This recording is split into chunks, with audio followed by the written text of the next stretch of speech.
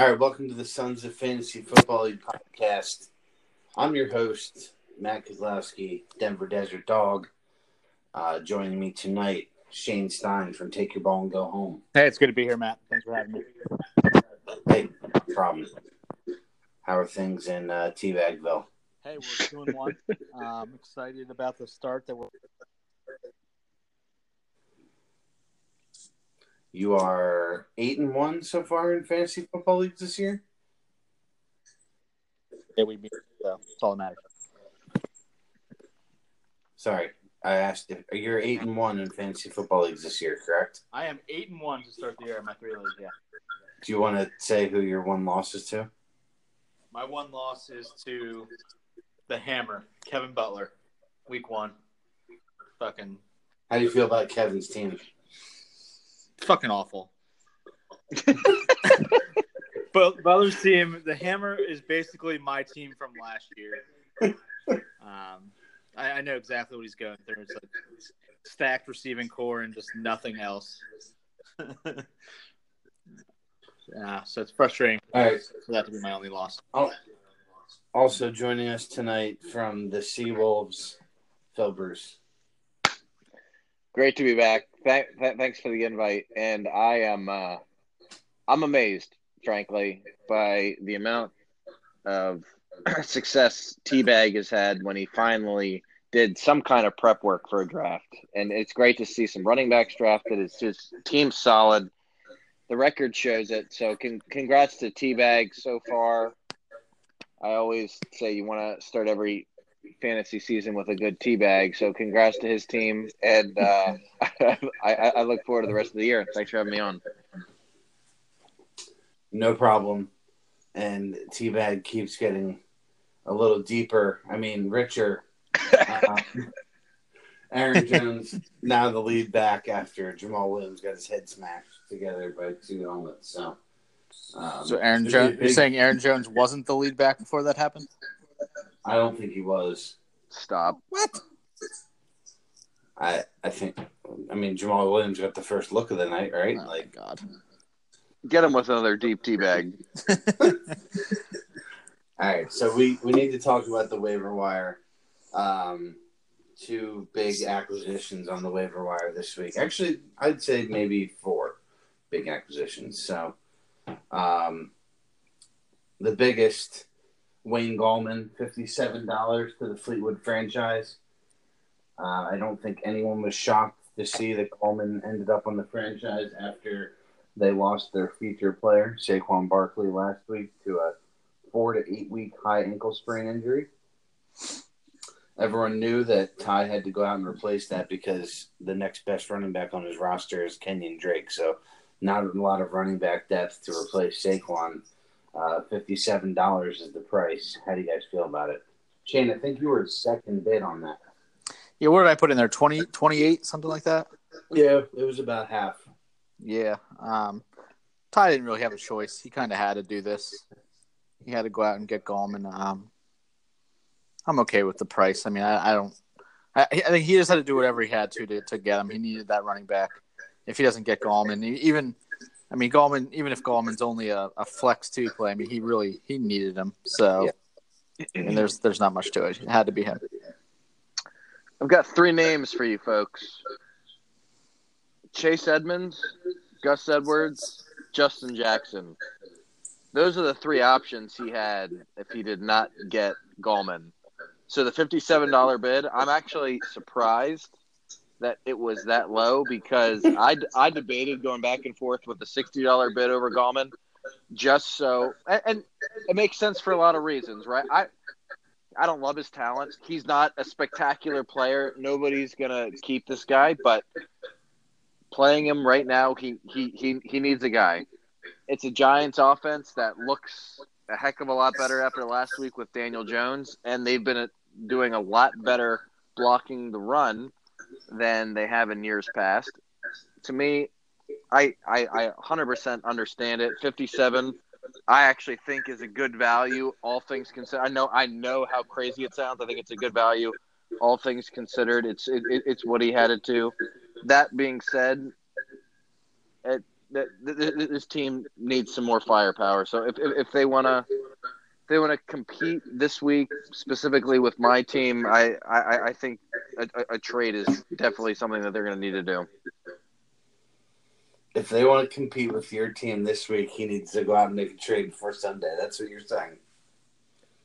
I have a better player at every single position. And that might not mean a whole lot in fantasy. Like I could definitely lose, but I go quarterback, running back 1, running back 2, wide receiver 1, wide receiver 2, tight end. Tight end is the first position where I'm like, I can go either way. The other straight 5 positions, I am hands down the better play, not only in better players, but matchups this week. I'll take Gallman over Mixon this week. Oh my God. Let's all right, let's get nuts. Oh wait, never mind. They're playing the Steelers. I'm sorry. Yeah. I can't say that. Okay. Thank you. So you're saying you like OJ Howard as much as you like one of his tight ends? Well, I was looking specifically at the Ingram line. Kelsey, I mean, Kelsey's awesome, but has he performed like by far the best tight end 1 this season? I don't know if that's the case. Saying, you know what this means, right? What? Franchise big this week. Yeah. Franchise and it's not close. All right, let's keep moving. I agree. If he doesn't get Gallman there, his season's essentially over. So he needed to go get Gallman, do whatever he had to do, and I think you're just hoping for 10 points out of him per game. If you do that, he's happy. Phil Dorsett and Marquez Valdez-Scantling go for $19 and $17 respectively to the Storms brothers each. So not only does Ty spend $57 on Gallman, goes out and gets Scantling for $17 as well. It's a great matchup tonight for MVS and the Packers receiving core against a Swiss cheese Eagles secondary. So I like the Scantling ad. Not a lot of love for the Dorsett ad. I just don't see any week where you could start Philip Dorsett and feel good about it. Yeah, I guess Mick banking on Edelman maybe being hurt this week. It doesn't matter. Yeah. James White would be back, so Edelman's still out there then. Yeah. I mean, I picked Dorsett up in our other league, but it's a little bit of a deeper league. Yeah. In this league, I don't know. Yeah, I kind of feel a little skeptical about throwing Dorsett out there in my lineup, I think, as well. I don't know. Did I have a bid? I think I might actually have like $1 bid on him, something like that. I feel like I had a little something on Dorsett. I was intrigued, but he needs to be owned. But I don't understand the $19. Yeah. Valdez-Scantling I thought I thought that this is as good as a matchup as you're going to get to play him. So I felt like he had to be picked up for this week. I mean, what don't you guys like about Dorsett? Let me ask that. I don't like the matchup. Mm-hmm. I don't like them going into Buffalo. Buffalo's got a really good defense, and Buffalo's really well coached. And I just don't see Dorsett being a target hog. So you're hoping that he hits on one. So it's not as much as you don't like Philip Dorsett. It's you don't like Philip Dorsett this week. No, I don't like Philip Dorsett. And regardless of the matchup, he's still not going to get a bunch of targets. So you're hoping that he catches a touchdown. So I'd much just rather have White, Edelman, Gordon, or Burkhead. Yeah. No, I mean I asked because he's had so much success this season, and it's tough to, in my eyes, it's tough to argue with it. He's got what 3? I'm looking 3 touchdowns this year already on 14 targets. Yeah. 3 touchdowns, 187 yards through 3 games. They've also played 3 of the shittiest teams in the NFL this year. So I think they're going to make a lot of teams look shitty this year. I don't think this week's one of them. I wouldn't be shocked if they lost this week. Me neither. I said before the year Buffalo was going to get one. I think it might be this one. Yeah, at Buffalo, it's Bills Mafia is going to be out in full force. This is one of the games where, all right, if you were to look and say, hey, they're going to go undefeated this season, where are the few games that they might lose? Buffalo is, I agree. It's one of those. I don't like it. I don't like playing Josh Gordon this week on my team, but at the same time, Dorsett has shown he's earned Tom Brady's trust. He's getting 5 targets a game from Brady. That's worth something substantial. It's not a wide receiver 2, but flex worthy, flex 1, flex 2, low ceiling, or I mean low floor. Why not throw him out there? I like it. All right, one more waiver wire discussion before we get into trivia. Someone today spent a guap on Tariq Cohen. Cohen got dropped yesterday for Matt Stafford for the Boll Weevils, and Cohen definitely an ownable player. I could have seen, we talked about the franchise needing a running back, Butler needing a running back. Both those teams, it would have made sense, I think, to go out and make this bid, but it wasn't them. It was you, Phil. So explain yourself. Sure. You look at my running backs, James Conner, Joe Mixon. Both of those guys have already been week to week with some injuries. Now I know they've played all 3 games so far, but my depth on my bench are all guys that I thought would have a role early on, but they haven't, and they're just handcuffs as of now. So I'm kind of doing a wait and see approach with Murray and Malcolm Brown. I'd really need a guy to fill into those spots in case one of those guys gets injured. And if they don't get injured, I have a week 7 bye where both of them are going to miss time, and I'm going to need to fill in a back. And that was a little bit about my mindset around Cohen. Cohen was he was a guy on draft day I really wanted. I just didn't have the firepower for. He was a running back 1 last year. He was a top 15 running back. This isn't a guy that is just like, hey, we had a few good games. He's obviously struggled early in the season. I think there's going to be some upside in that Bears offense. I love him. I don't think last year was a fluke, and that's why I went and I spent the money. And I spent that much because, look, those teams that you mentioned, they need running backs. I wanted to get them and make sure that there wasn't a chance that he was going to go to somebody else. And I got the depth. I got the running back position, whereas the rest of my bench is all good wide receivers. It was just a position that I really wanted to fill. All right. Well, with that being said, Shane, let's get into trivia. All right. I have 2 questions here for you tonight.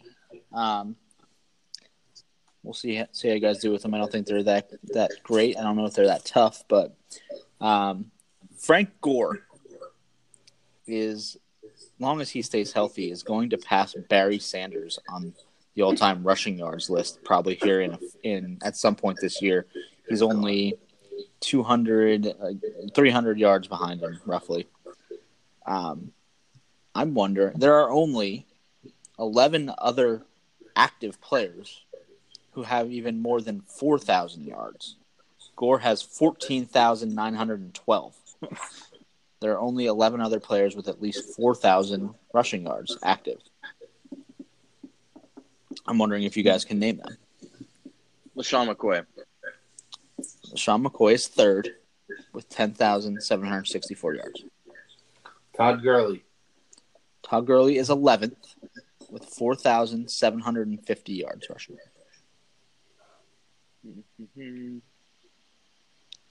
So that is 11th, including Gore. So Gore's number 1. Okay. So there's 11 more. So I'm giving the actual one. So there's one more behind Gurley. Le'Veon Bell. Le'Veon Bell is 7th overall, active, 5,499. Adrian Peterson. Adrian Peterson, 2nd, 13,380.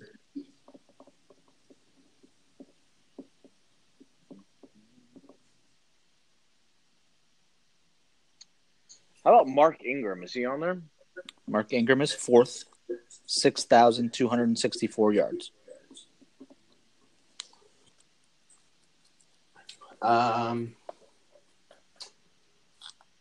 This might be a bad guess, but you said there was one player behind Gurley? Correct.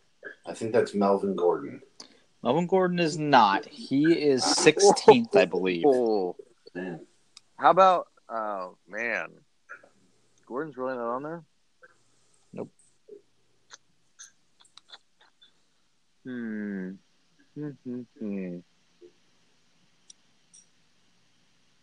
Melvin Gordon is 16th right now, 36-28.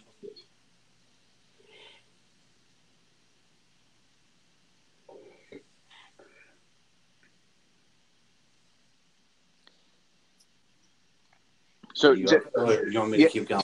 yeah, no. Just can you repeat the question one more time? It's the 11 players that have over 4,000 rushing yards. Yes, active.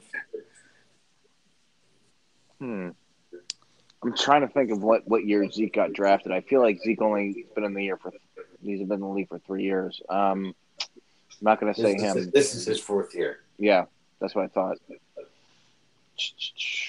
Kaz, if you want to go again after your wrong guess, go ahead. Yeah, Cameron Newton. Cam Newton is 10th, 4,806 yards. Good guess. There's always a reason. Yes. You know I love bringing up Cam Newton rushing trivia questions.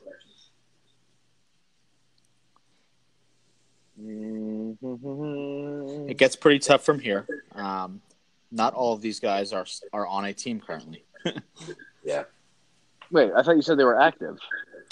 They are active. They have not retired from football. All right, Jamal Charles. Jamal Charles is not on the list. He's not active.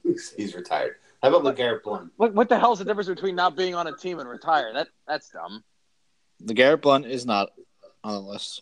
CJ Anderson. I don't know. CJ Anderson. How am I supposed to find the guys that are got cut by a team that have not yet officially retired? CJ Anderson is 18th, 3,497 yards. What about Carlos Hyde? Carlos Hyde is 19th, Oh, 3,492. Michael Vick.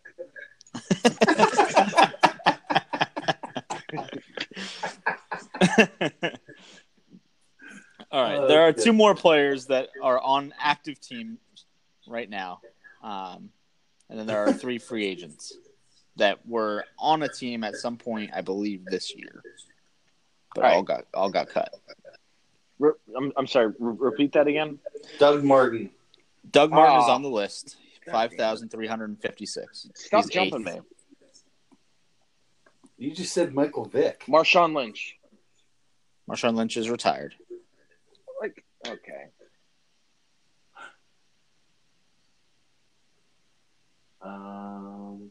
Is Darren Sproles on this list? Darren Sproles is number 17. You're all around it, buddy. Wow. Latavius Murray. Latavius Murray is number 14, 3,750. Guy's a stud. He's going to get more carries.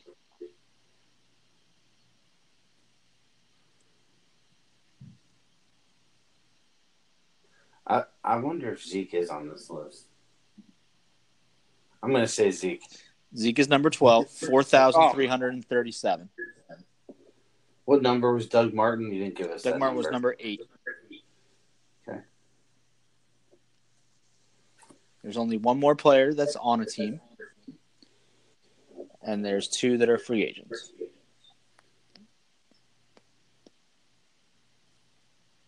When you say free agent, what does that mean exactly? Means they're not on a team currently. Well, all right, Barry Sanders. All right, I'm going to give you guys one more. Yes. Yeah, help us out. I'm going to give you guys. It's Alfred Morris, 5,931. He's 5th. He's on the Cowboys. That's a good one. That was a good one. Is he currently still on the Cowboys? I think he's a free agent. They cut him. Oh, is he? Okay, sorry. Chris Ivory is 9th. He was on the Jets. That's a good one. And then Lamar Miller is 6th, 5,864. Holy shit. That's great. Yeah. So I never want to criticize the trivia guy, but in the future, why don't you just limit it to the number of players that are on NFL teams at this very moment? You got it. I don't want to criticize the trivia guy, but I'm going to anyway. Noted. Well, it's tough to differentiate guys that have been released and are looking to sign versus guys that have retired.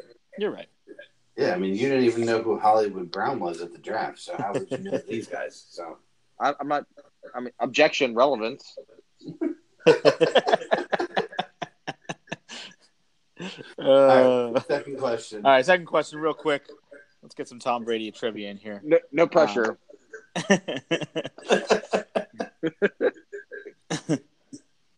I'm looking for Tom Brady has beaten 11 of the 15 other AFC teams in the playoffs. I'm looking for the 4 teams he has not beaten. Browns. Correct. Bengals. Correct.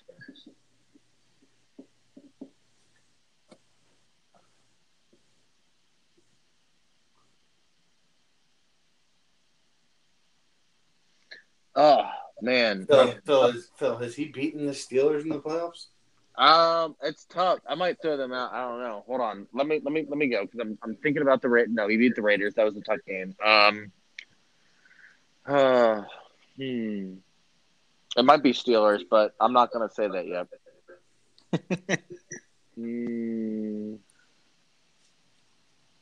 Texans. I feel like they rolled out some third string. All right, I'll say Texans. No, they've beaten. Incorrect. He's beaten them twice. The Bills. Bills are correct. And I know the other one, but I'll give Phil a chance. What about the Jets? No, he's beaten the Jets. But he has not beaten the Dolphins. He has not beaten the Dolphins because he has never played any of those 4 teams. Correct. Wait, when did he play the Jets? Or what did Mark Sanchez. Mark Sanchez. He also beat them early in his career. But Sanchez beat him. No, he beat them 37-21 in back in, I think it was like 05. Okay. I wouldn't lie to you, Phil. No. Good question. That was a good one. I like that one. I'm not going to trash you, but that was a good one. Okay. I thought you were going to ask us for the active quarterbacks that he's beaten in the playoffs, and I was going to wait for Phil to say Dan Marino. Oh, that would be a good one. It was 06, Phil. He beat the Jets 37-16.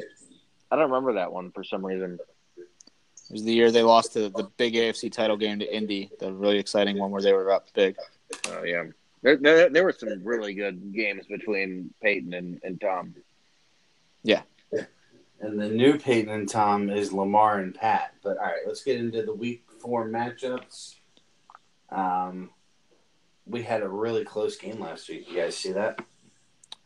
I did. Yeah. Desert Dogs, we're back. All right. Anyway, Seawolves versus Franchise, first game of the week. We'll start off with the Seawolves. We briefly kind of talked about this, but you guys feel like Josh Gordon is a good start this week at Buffalo?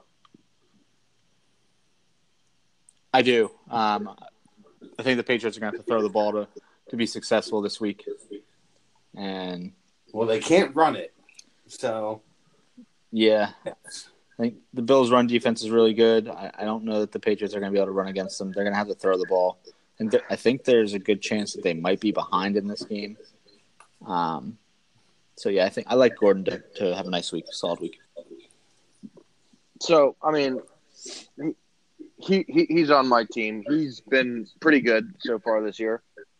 He's one of those guys that's so talented, it feels like any week could be his 3-touchdown, 40-point week. This one's probably not one of those, but it's also a week in which I think Tom is going to go to him a lot and get a lot of possessions for not touchdowns, but mid-range. Like I could see this being like a 7-reception, 89-yard week from Josh. And to me, his floor is so low that I that's why I have him in the starting lineup. I think he's going to be there. I think he's a decent start this week. He would be my favorite. Well, if Edelman's out, he's obviously my favorite Patriot pass catcher in this game. Edelman practiced. He looks good to go. Yeah. Well, then he's my second favorite. Edelman's always my favorite Patriot pass catcher. So, by the way, Shane, Devontae Adams, he's going to have 700 receiving yards tonight. So. Yeah, there's just no stopping. It was. Did he have a touchdown? No. Jones had it luckily to keep Nice. salvage it, but yeah, it's going to be ugly. All right. Are you guys at all concerned with Travis Kelce? He doesn't seem, when Tyreek Hill went out, I need to explain this because obviously we're not concerned with Travis Kelce, but this Chiefs offense seems to be much more deep ball, quick strike. When Tyreek Hill went out, I think we all kind of thought Kelce would just eat up targets for them. It doesn't seem to be the case. Mahomes is just throwing passes deeper than he did with Hill in the field. So, are we at all concerned with Travis Kelce? I'm not. I'm not. He's still putting up great numbers. He's averaging 15 points a week. His last 2 weeks, 7 receptions, 107 yards, and a touchdown. 7 receptions, 89 yards. And you're slightly disappointed, yeah, exactly. Yeah, okay. I'm not concerned at all. It's going to be another, at worst, top 3 tight end year for Travis Kelce. Well, that was going to be my follow-up. Do we feel like he leaps and bounds ahead of the other tight ends still? 100%. He leaps and bounds better. I have concerns with him in the flex spot, but as a tight end, for sure, you're getting an advantage every single week. Flex spot, you're probably also getting an advantage. It's just not what it is, tight end versus tight end. Okay. Correct. Who wins? Seawolves versus franchise? Kaz, what's your take on Kelce? No, I just don't think. I wasn't concerned is an awful word. That was a really poorly worded question. But I just don't feel like concerned is the right word, just because of how much we value. Like, everybody values him. He's so good that a 21 and a 14-point effort in back-to-back weeks is like, wait a second. Like he's that good that you wonder, like, oh, that floor, it's got to be higher, right?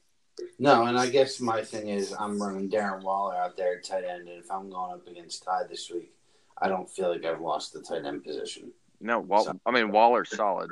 Like, he is the winner of the streaming late-round options. Yeah. But for most guys in the league, when you roll him out versus everybody else, you feel like you have at least a 5-point advantage at that tight end position. Yeah. All right, who wins? Seawolves versus franchise? This one's gonna be close. I think I'll take the Wolves. Close. I don't look. Nothing against Tyler. I love my team, especially the matchups with coming down Monday night. I've got Bengals and a ton of Steelers. I love my team this week. I think I win comfortably. And I'm just going to take the franchise because the way Phil's talking, that doesn't ever work out for anybody. So you literally pick your team every single week. What are you talking about? Well, that's a little different. Got it. Yeah. Got it. Yep. That makes sense. There's no reason not to over here. All right. All right. Let's get to the Boll Weevils versus the Steel Curtain. Plus, I try to sell it. You're not even trying to sell it. You're just flat out talking about you're going to steamroll this dude. All right. Let's get into the next one. Boll Weevils versus Curtain. Boll sitting there. Is he the only 0-3 team? I believe so, yeah.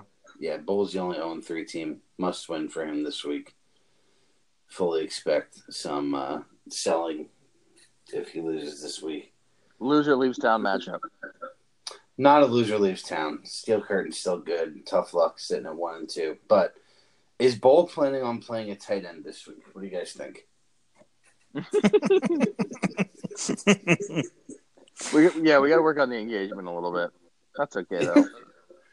In all fairness, he had a bid for Disley. Didn't get him. I don't know if he had a bid in this today. He may not have realized that he didn't get Disley yet.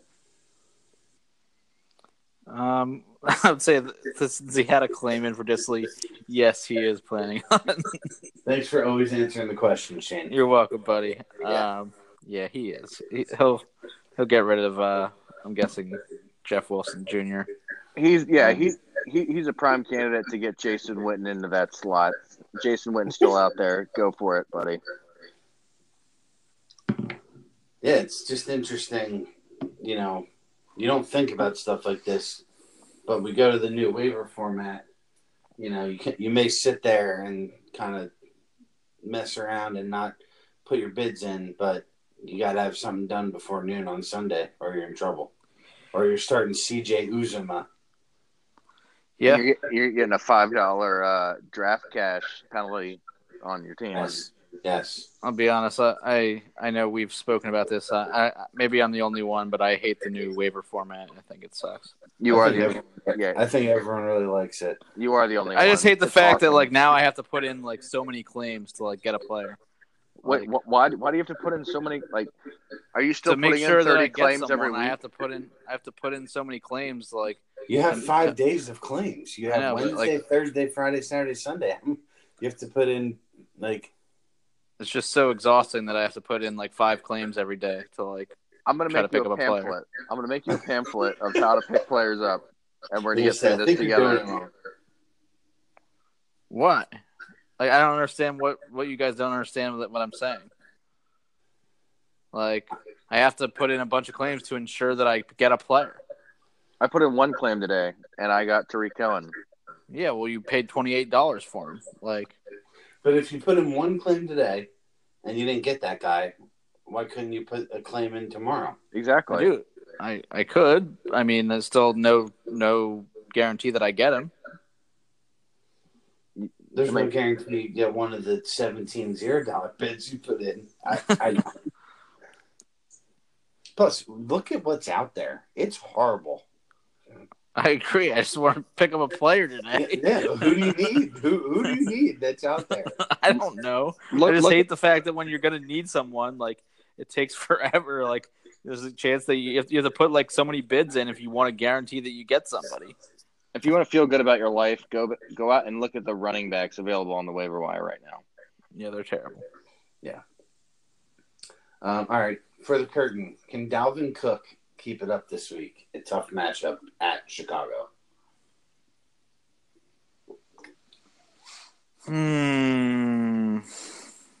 Yes, but I think it's only a 12-point week. That's not keeping it up. I think double digits is keeping it up for me. He's the number 1 running back in the league right now. I know. I think it's he's a 12-point week. It's going to be cut in half, but he's still going to be a double-digit guy. He gets in the end zone once. No, I still think he gets 20. I mean, he's look, rest of season, I like Dalvin Cook better than anybody else. It's a matter of if he stays healthy. And I know that Bears defense is phenomenal. They showed that against the Redskins again on Monday night, unfortunately, and we all had to watch that. But the Vikings have made it a priority. They're like, hey, we're just going to run the ball. I think he can still get it done. He's that good, and it was 100% the right play to keep him, obviously, at this point. I think he's that good that he's still able to get it done against a great defense. I think Cook's phenomenal this season. I don't like him this matchup.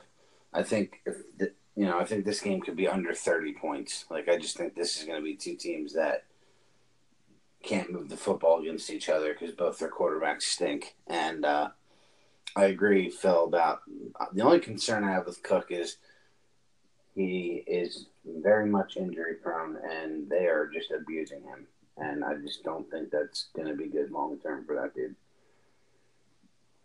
Yeah, I mean, no, I mean that's an obvious concern, but they also have him on a rookie deal, right? So if he can stand this season and stay healthy the whole year, they're going to sign him to a bigger contract. Not what Melvin Gordon's looking for, or whatever Le'Veon Bell tried to hold out for, but they'll make him a priority. He's shown that he's a complete game changer.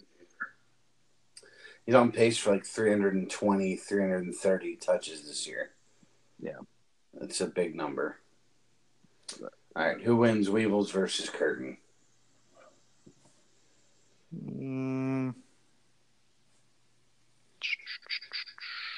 Give me the Weevils. Ooh.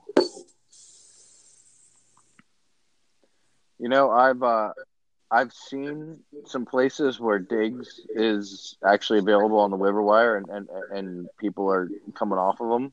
But if the Bears defense is that good, I can see Diggs getting some targets this week. Give me the Weevils too, but it's going to be really close. I'm going to take the Weevils as well. I don't like doing it, but there's just some bad matchups on the Curtin side of the ledger there.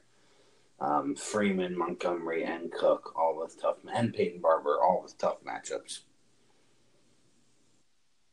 And yes, I have Diggs in one league, and I'm trying to trade him for literally anything. I think Barber's lost his job. I think it's Ronald Jones is moving forward. They said they're just playing the hot hand. That's all. That's reign true. That whoever seems to rip off the first decent run of the game just gets the touches. The rest of it, it's really, really poor. Yeah, I think I throw Jarvis Landry in there, and I don't start Peyton Barber, but that's just me. I'd consider Metcalf too. This is a juicy one for him this week. It is. Yeah. Really disappointed just in Bruce Arians' coaching. I thought he was really good, and I don't know what he's doing there. I think the Tampa Bay stink has gotten to him. They just put up 30 points. Give them some time. They're all right. Yeah, he also took a delay of game on purpose because he said his kicker liked kicking from a little farther away better. Yeah, that was dumb, but at the same time, you have to expect that the NFL kicker can make, what was it, a 34-yarder? It was in the 40s, I want to say. Yeah. All right, Ice Cream versus Park. Tough decision at the quarterback position for Ice Cream this week. He's got Rivers against Miami, and he's got Dak against New Orleans. Dak's been the hot hand. Dak's been the top fantasy quarterback this year, but Phil Rivers has the JV Dolphins. So who would you play at quarterback this week if you were Ice Cream? Dak. Oh. I'd play Dak. What? You're saying what? Yeah. The guy, what do you, why would that be a question? Dak's been incredible. Yeah. But why are we not playing him? Okay. Dak's played the Giants, the Redskins, and the Dolphins.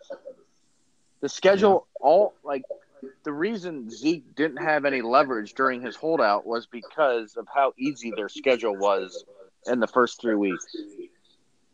The Saints actually play a little bit of defense compared to those other three teams. We were just talking about how Arians' offense, we're like, oh, Arians just put up 30 on the Giants.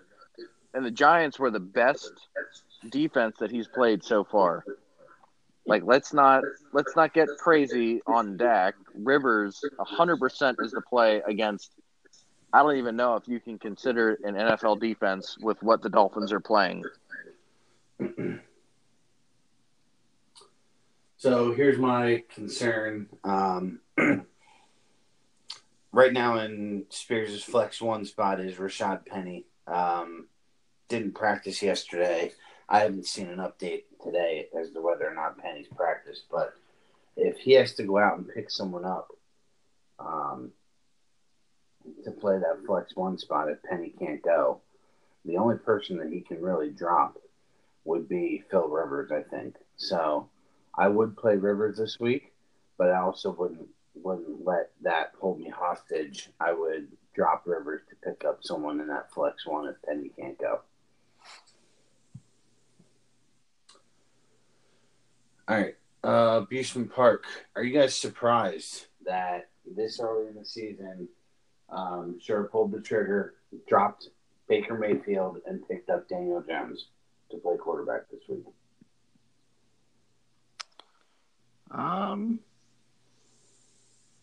Not really. think Daniel Jones has a really good matchup this week, and Mayfield's shown that he's just kind of an average NFL quarterback. He's not really anything special. So I think he's just going to play the hot hand. He's going to be a waiver wire quarterback and all the rest of the way. Yeah. Normally I disagree with Kaz on every topic, but Shane, I'm going to disagree with you on Baker. And that's because, look, nothing wrong with Daniel Jones. He showed great promise last week. But this Browns offense, I know they look bad the first 3 weeks, or they didn't look what you would want to get out of a quarterback in fantasy. But this Browns thing was always going to work later in the season. I would not have dropped Baker thus far. If I didn't have Deshaun Watson, I'd pick Baker up right now. They're going to really hit firing on all cylinders, not this week, but the next few. I think Baker comes back, and he's a top 7, top 8, definitely QB1 play rest of year, and I wouldn't have bailed on him this quick. I can't say I'm a huge fan of either of these guys. I guess I like Jones. I like what he brings to the table with Saquon being out. I think Jones is definitely, by the end of the season, going to be startable in this league. But I'd have a really hard time cutting bait on Baker. I think that Sunday night game against the Rams, not only was he in the spotlight for how poorly he played, but Freddie Kitchens did some things that just shouldn't ever be done on a football field as far as a head coach. And I think they're all going to have to clean it up just because everyone is specifically watching them now. Like Freddie Kitchens, if he keeps this up, he won't have a job. 4th and 9 from the 40, and he ran a halfback draw with a chance to take the lead against one of the best teams in the NFC.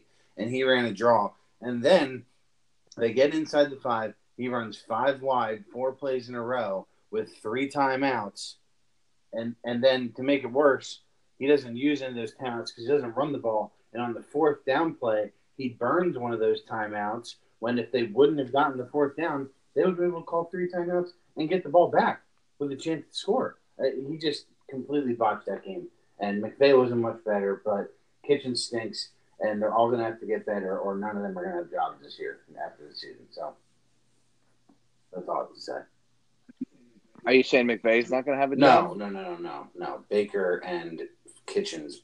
Baker will obviously have a job, but because McVay botched that second half just as much as Kitchens did. It just didn't come down. Like they had 1 timeout on the final few drives because they kept calling early timeouts. McVay's right? been a C- this year so far.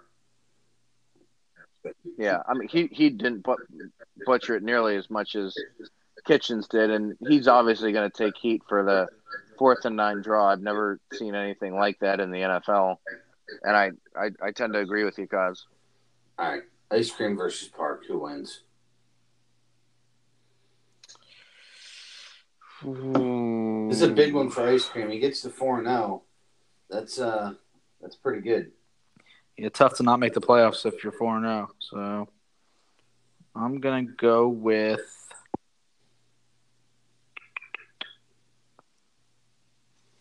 Give me Amusement Park. Give me the team that shits ice cream. I like these matchups. I'll go with the park too. I think it's a breakout week for them. 2 touchdowns from Will Dissly this week. All right. Next game, Mixed Mad Dogs. The highest scoring team in the league against Take Your Ball and Go Home. Shane's team. Is this the last ride for Austin Eckler as an RB1, RB2 with Melvin Gordon returning to camp today?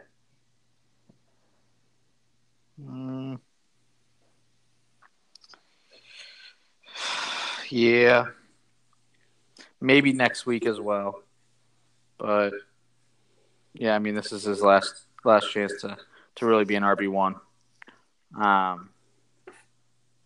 probably still going to have the lion's share next week as Gordon gets worked back in. But then I say starting week 6 is when Gordon takes over. I mean, what a huge factor for the amusement park, right? I mean, if they can pull it out against Shit's Ice Cream, it's a huge deal. And I like Eckler as an RB1 this week for sure. I think moving forward, he is going to have some standalone value, probably as a flex 1 or a flex 2. He's not obviously going to be an RB1 anymore. So to me, this week, it's his last ride. They're going to ride Gordon as much as they can into the ground because they know they're not keeping him. Yeah, I think it's the last ride for Eckler. I think, like you said, Phil, I agree. I think there's still some value at the flex for him, even after Gordon comes back. And that's mainly just because Hunter Henry's still not there. I think Travis Benjamin's banged up. So it really is just Eckler, Gordon, Keenan Allen, and Mike Williams. So there's still going to be some touches out there for Eckler, but Gordon's going to get it abused pretty good when he comes back. Do you think it's also as juicy of a matchup as you could possibly get? Yeah. I mean, if Eckler's not in your FanDuel lineup this week, you're doing it wrong. All right, so take your ball and go home. 2-word question. Paul Richardson, ? Yeah, seems to be getting a lot of targets, and the New York Giants' pass defense is just pathetic. So I figured I'd take a flyer on Richardson this week. Didn't like any of my matchups. Don't really think I'm going to win regardless. Pretty sure the Mad Dogs are going to score roughly 150 to 160 points. They have the absolute best matchups you could ever have. I don't know. Just like Richardson, I feel like the Washington's going to be throwing the ball a lot, and the Giants' pass defense is the worst in the league, so why not? Yeah, feels like Teabag's going to get teabagged this week. I actually, considering that, I don't know if Richardson has the upside that you're going to need to try and win this week. I almost think John Brown, I mean, I've shared my thoughts on John Brown before. I think he's a must play in that spot. But if you wanted upside, James Washington, if there was a week that James Washington was going to completely blow up, this is the week against the Bengals. And I think the Steelers need to make a statement on Monday night. Rudolph loves Washington from his time at Oklahoma State, as every person knows. Like Richardson might be a good floor, but you're going to need upside to take this matchup. He's definitely not the right play. I'm turning slightly on the Richardson play. I know I rode you pretty hard for it before the game, but that Giants pass defense is the worst ever. It's pathetic. Other than the Eagles, it's probably the worst.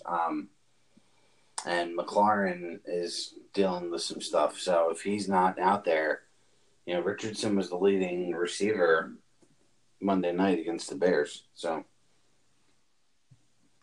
they can't run the ball. Keenum's going to be back there chucking it. Someone's got to catch it. So I would like to say, if McLaurin doesn't go, my opinion changes. But it looks like he is going to go, and that's why I'm saying what I'm saying. That's fair.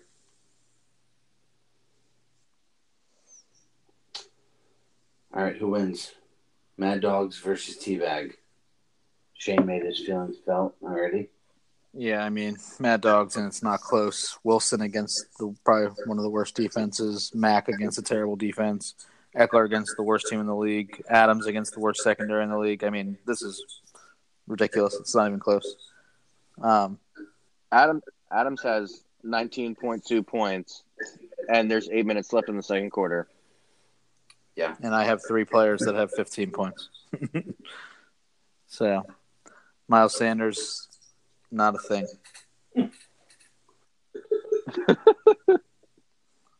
This is the second time I let you talk me into a running back, Phil. You were dead on the first one, and you were dead wrong on this one. When you say did wrong, do you mean I bid you up for him and you took him? No, I knew you were really high on him. Talked me into it. Yeah. Hey, so it sounds like you're taking the Mad Dogs.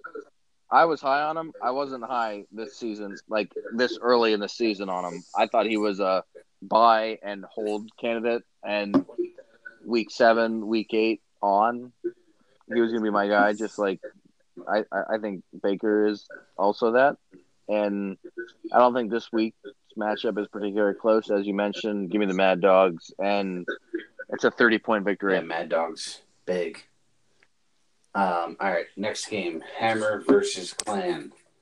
How long can Rev and the Hammer ride out Frank Gore?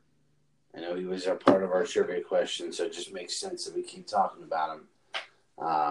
He's the RB1 in the Hammer backfield. How long can the old man keep this up?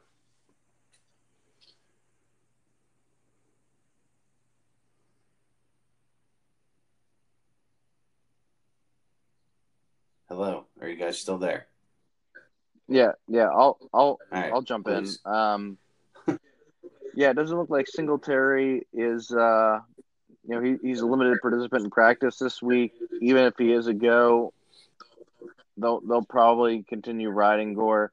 Now, that's not to say that he's a great play against the Patriots defense, which is going to be super focused on making Josh Allen throw the football. I think you can still play him this week. Singletary, for me, isn't a play. I don't love him as an RB1, obviously, but I'd feel okay rolling him out there. Cuz, what say you? I don't think it's a good week for him, but as long as he's on a fairly decent team that's moving the ball okay, he's going to get touches. He's fine. For Butler's team, it works. I mean, all you're looking for are touches with the way his team's kind of built. So yeah, I'm all right with Gore. I don't know if we lost Shane. Sounds like we did. All right, we'll keep going then. All right, let's get to the Clans team. It's pretty simple. I just want you to talk about Pat Mahomes. I mean, unbelievable. Matchup proof. Advantage of at least 10 points every single week that he's out there. He's unbelievable. I saw a report that he's going to get a $200 million contract in the offseason. It's probably undervalued for what he brings, but it's also September in the NFL regular season. Let's see what happens when the weather gets a little bit worse, a little bit colder. But he's obviously a phenomenal play. It's really, really fun watching him on a week-to-week basis. I'm really intrigued to watch this week's matchup for a couple reasons. First, he's in the dome, which is awesome. Just think that he doesn't even have any weather to deal with. That's just going to be exciting seeing this team play on this fast track. But along with that, if you go back to the Rams last season and the phenomenal offensive output that they had through about 12 weeks, there was a game that kind of threw them off track, and it was the Lions.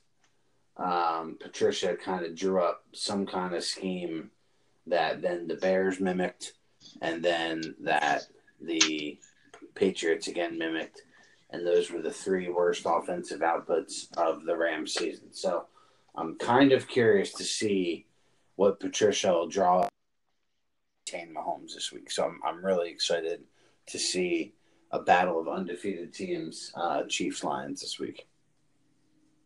No, I mean they should drop 9 back into coverage, circa Rex Ryan versus Tom Brady in the playoffs, right?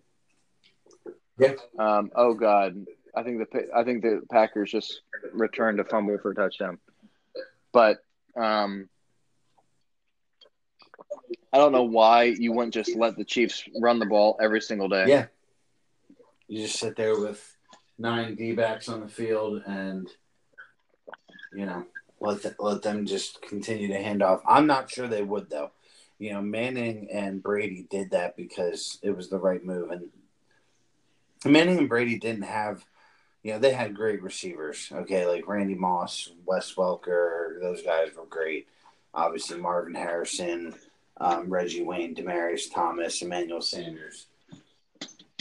Those guys didn't have burners like Mahomes has. Like, you can put as many D-backs on the field as you want, they're running by them. Like, they're just too fast. And I know what you're saying about Patricia last year, but at the same time, the Patriots defense got better when Patricia left. So it's like, Yeah, he has a lot of the knowledge of Belichick, and he learned a lot and did a good job coaching the defense there and did a good job last year. I'm not totally sold, just like I'm sure the Lions aren't, on him being a long-term option at head coach. Oh, yeah. I mean, they were not a good defense last year by any means. So, I'm definitely not saying that he's this phenomenal defensive mind. It's just I'm interested to see what he draws up. So, and Yep. I wouldn't be shocked if Belichick helps him prepare for these games. Or if Belichick calls him and tells him to do something specific so that he can try and learn how to beat Mahomes, because everybody was like, the Antonio Brown move, like, what the hell was that? Well, to me, that was Belichick saying, Mahomes is phenomenal. We're going to have to find a way to try and keep up with him in the playoffs because it's going to be a scoring fest. That's why they took the risk on Brown, which obviously didn't work out. I think Mahomes is the biggest thing that Belichick's ever been worried about in the AFC playoff picture. Yes. In his entire tenure there, and that's why they pull the trigger and take risks like Antonio Brown. Yeah, the only other team I think that could even give New England a real run would be, and I say this very loosely, so don't jump all over me, the Ravens, just because they can keep New England off the field because they have such long drives, because they don't really beat you quickly. I mean, that's why the Chiefs probably can't beat the Patriots, because they score too quickly. Yeah. Now, if you can keep them off the field and ball control like the Ravens can do, I mean, look, the Ravens are going to be a really tough team to prepare for, just like Syracuse basketball in the 2-3 zone is really tough to prepare for in the NCAA tournament. It's so different than what everybody else is doing, and Lamar Jackson gets better every single week. I totally agree with you. All right, I have one more question for you, but let's pick the winner of this game first. Hammer versus Clan. Clan. Yeah, I feel like Clan has karma on their side. I'll take the Clan too. It's hard to pick the Hammer. I mean, he's put up some good weeks, but it's just hard when you're looking at Gio Bernard and Frank Gore. It's hard to pick him. As much as I like Brissett this week at home against Oakland, so. I mean, what's Bernard doing in there? Like, what's Bernard gonna do? Well, Bernard's only in there because the Singletary may or may not play. He's gonna run the dual Bills backfield if Singletary's playing, which is just. How do you feel good about that? It's phenomenal. It's incredible that he has no issues doing it. He's Kev. That's what he does. All right, so my question for you before we get into our game of the week. Apparently, Drew Rosenhaus, Antonio Brown has some suitors after now deciding he wants to play in the NFL again. Who could that possibly be? Multiple suitors. Yeah. I saw multiple. Who could possibly want to be in on this circus? I don't know who's going to be able to work around his Central Michigan class schedule, because I saw that, and he's not going to be able to practice at all. Those aren't 101 classes he's taking either. Those are some high-level stuff. Yeah, that's going to take some time out of the classroom. Oh, God. Maybe the Bengals are one of the teams. I have to think it's a bluff, though. There's no one that's actually actually in on this, right? Like,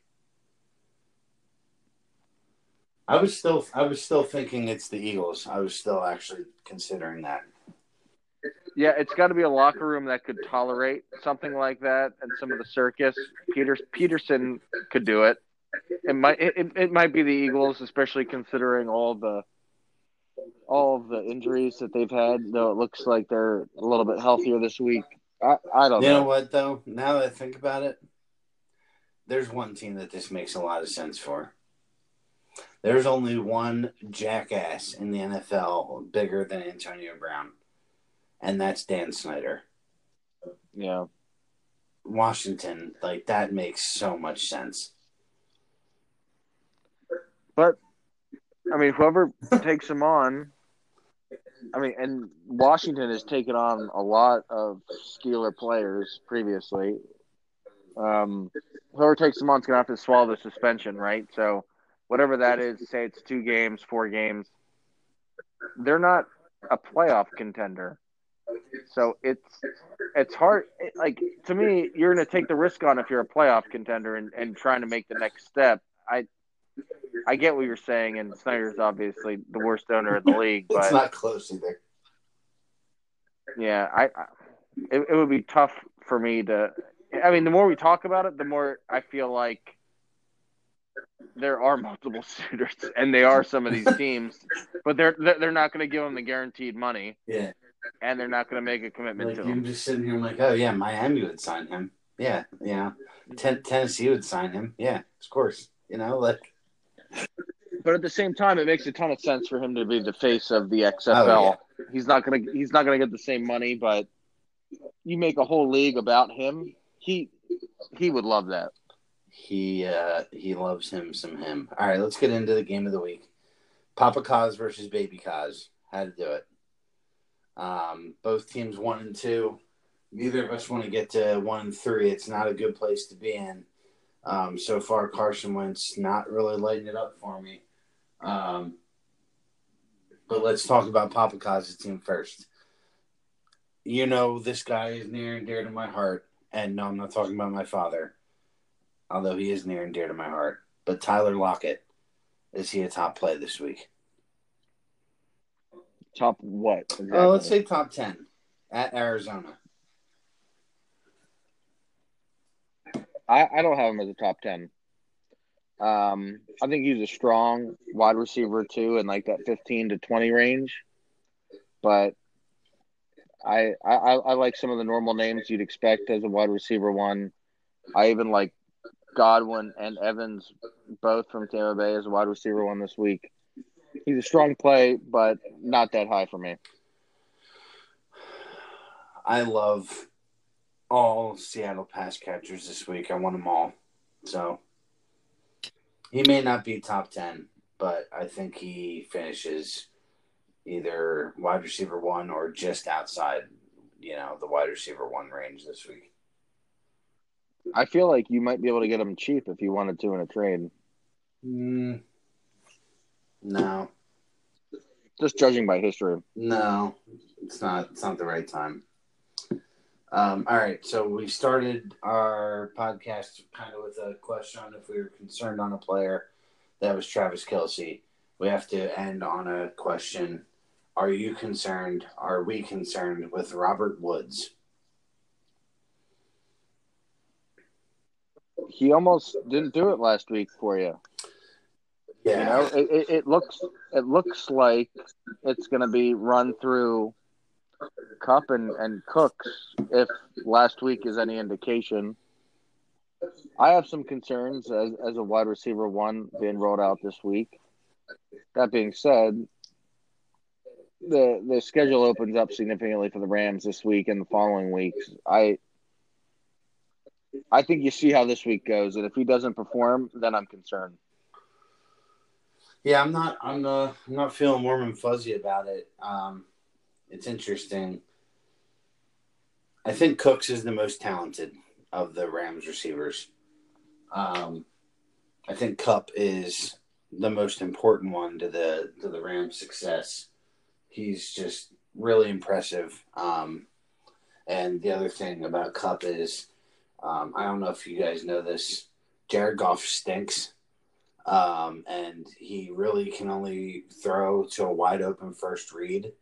And the routes that Kupp runs, he just tends to be open more easily and right in front of Goff's eyes because he just runs across the middle. So Kupp gets a ton of action because Goff literally can't do much else than throw to him.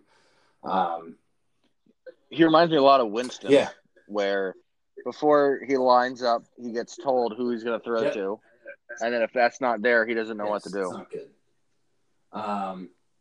But I think Robert Woods is the best, like, all around in terms of he gives them that jet sweep play. He's an awesome, phenomenal blocker in the running game that they just refuse to establish.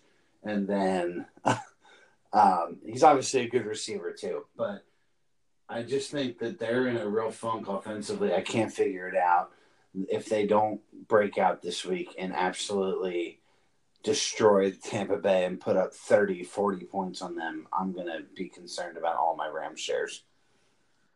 So what do you think it is exactly? Because the offensive line, my criticism of Gurley, I actually think Gurley's looked okay for the first 3 weeks, but he hasn't had anything to run through with that offensive line. I don't understand how the offensive line went so good last year to, I mean, they're below average this year, and they're not opening anything in the running game, and they're not opening anything for the screen pass game. What do you think's going on? Do you think Belichick gave the rest of the NFL the blueprint on how to play the Rams? It's a simple yet complex offense because they run a lot of the same plays out of the same set. I'm curious for your take. Yeah, so I think Gurley has looked fine running the ball, but with that being said, I think he looks fine with us all having the expectation that he wouldn't be fine. He looks better than I think we anticipated. He does not look like the same Todd Gurley, though. I will admit that. He looks like he's playing at 80%, like he's playing not to get hurt, like he's playing to just keep something in the tank. Like he's just not going balls to the wall. And they must have strict orders to just not throw him the football anymore. So I don't know if I talked about this on the podcast, but I think they're just trying to make Goff a better quarterback. And McVay knows that he's not going to have Todd Gurley in 2 years, but he's going to have McVay or Goff for probably the rest of his tenure in LA. So he has to make this work. And the only I other also thing wonder if about it's the a little bit of a load management, right? Well, like they ran him into the ground so many times that maybe they learned a little bit, and that's what I was kind of thinking going into the year, that hey, it doesn't really matter to have him healthy in the first few weeks as long as you're winning. You need to make sure he's there for the playoffs. Yeah, totally. And there's definitely a thing to that, but I saw some frustration in McVay last week with Jared Goff during that game when Goff would come over to the sidelines. McVay looked like he was going to rip his throat out, like he was not happy with him. And then Monday in McVay's press conference, he said he wants to get Gurley 25 carries in a game. Like that's his goal, to get Todd going and get him 25 carries a game. No, well, obviously we can't believe that because McVay is the biggest liar, pants on fire in the NFL. But which is how most coaches are like. But that. it's interesting to me that he's kind of moved off of this, Todd's fine, but we want him to be with us for the whole year thing too. Like, I wonder if he's almost like, enough is enough. Like, I can't do this right now with this dude this year. Like, I got to just get this guy going. Like, I don't know. And just the other point I wanted to make about the offensive line, they did lose their center and their right guard in the offseason. So, obviously that hurts. So, yeah, they're not controlling the line of scrimmage like they were, where you can put C.J. Anderson back there and he's going to blow everything up. It doesn't matter who they have back there. Malcolm Brown hasn't gotten as many carries as they thought. They're also he would. not running play action. Like that was what changed last year. they kept running the play action plays, but teams weren't reacting to the play action anymore, and that's when things changed for them offensively. So I think McVay's trying to make Goff a drop back passer, and it's just not. It's not a thing. It can't. It's not going to work. Well, if you're struggling to run the ball, you can't run play action, right? But I'll say for your matchup in particular, I know you were worried about Wentz. Wentz has 16 through the first half. Yeah, he just threw a touchdown. He just threw a touchdown. He's going to be fine. You'll probably end up getting 25 or 30 from him. So you got to like that, and you got to like that out of your quarterback position. Yeah, I would be happy with that. So, all right, you got it. Oh, sorry. Who wins? Papa Kaz versus Baby Kaz? I'll take Baby. No reason not to. I will take myself as well because there's no reason not to. I was surprised, and I do agree with it. As long as Damian Williams is out, Sony Michel's got to get out of the lineup for my dad. I don't know what happened there. And now that Devlin is out for the year, that's really not good for Sony. Yeah, it's tough because you've got Burkhead. Burkhead was a good pickup for him because he's gonna be a guy now that Devlin's not out there.